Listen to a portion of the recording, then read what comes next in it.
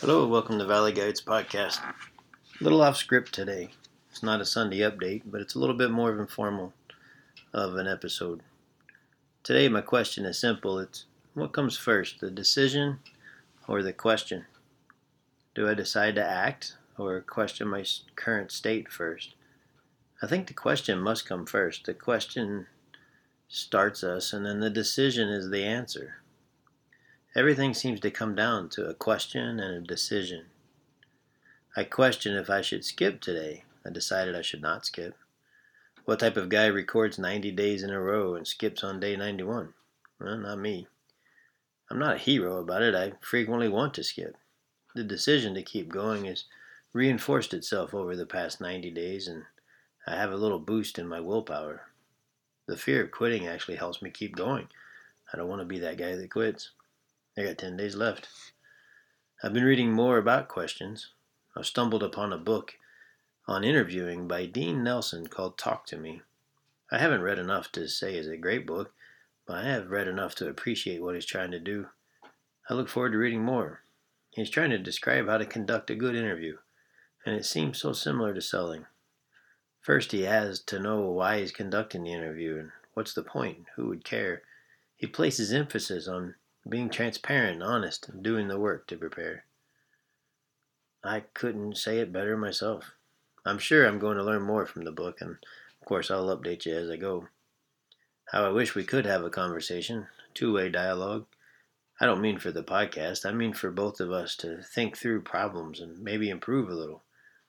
I was training the other day some online course, and the presenter said, shared problems are solved quicker. Shared problems are solved quicker. I thought, wow, that's kind of a nice statement. He passed over it really quickly and didn't give it much thought, but it stuck with me. I don't even remember what training it was, but the phrase stuck. Reminds me of another saying, normally attributed to an African proverb, but I don't even know what that would be, as a continent, not a people. But it says that if you want to go fast, go alone. If you want to go far, go together. What problems could we work on together? My favorite job I've ever had was IT manager position. And it wasn't a fancy or anything. It was at a local hospital.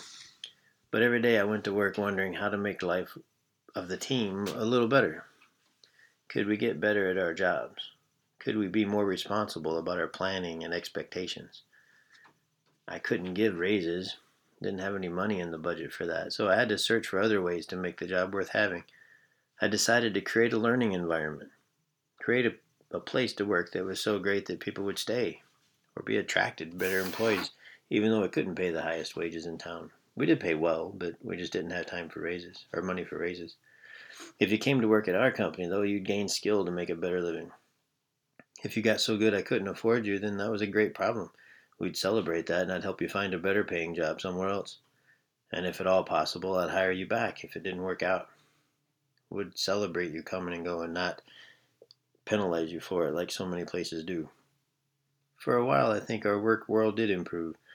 We'd take 90 minutes or so on Friday afternoon to teach each other a technical topic.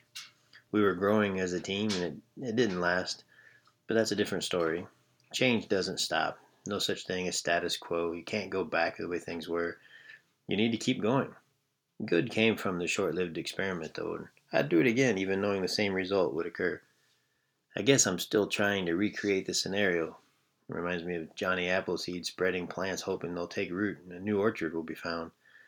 By the way, it turns out Johnny Appleseed most likely was making alcohol from his apples. They'd be too sour to enjoy, but that's a different podcast. I asked my students on the final test a bonus question. I asked, what do you want to be remembered for?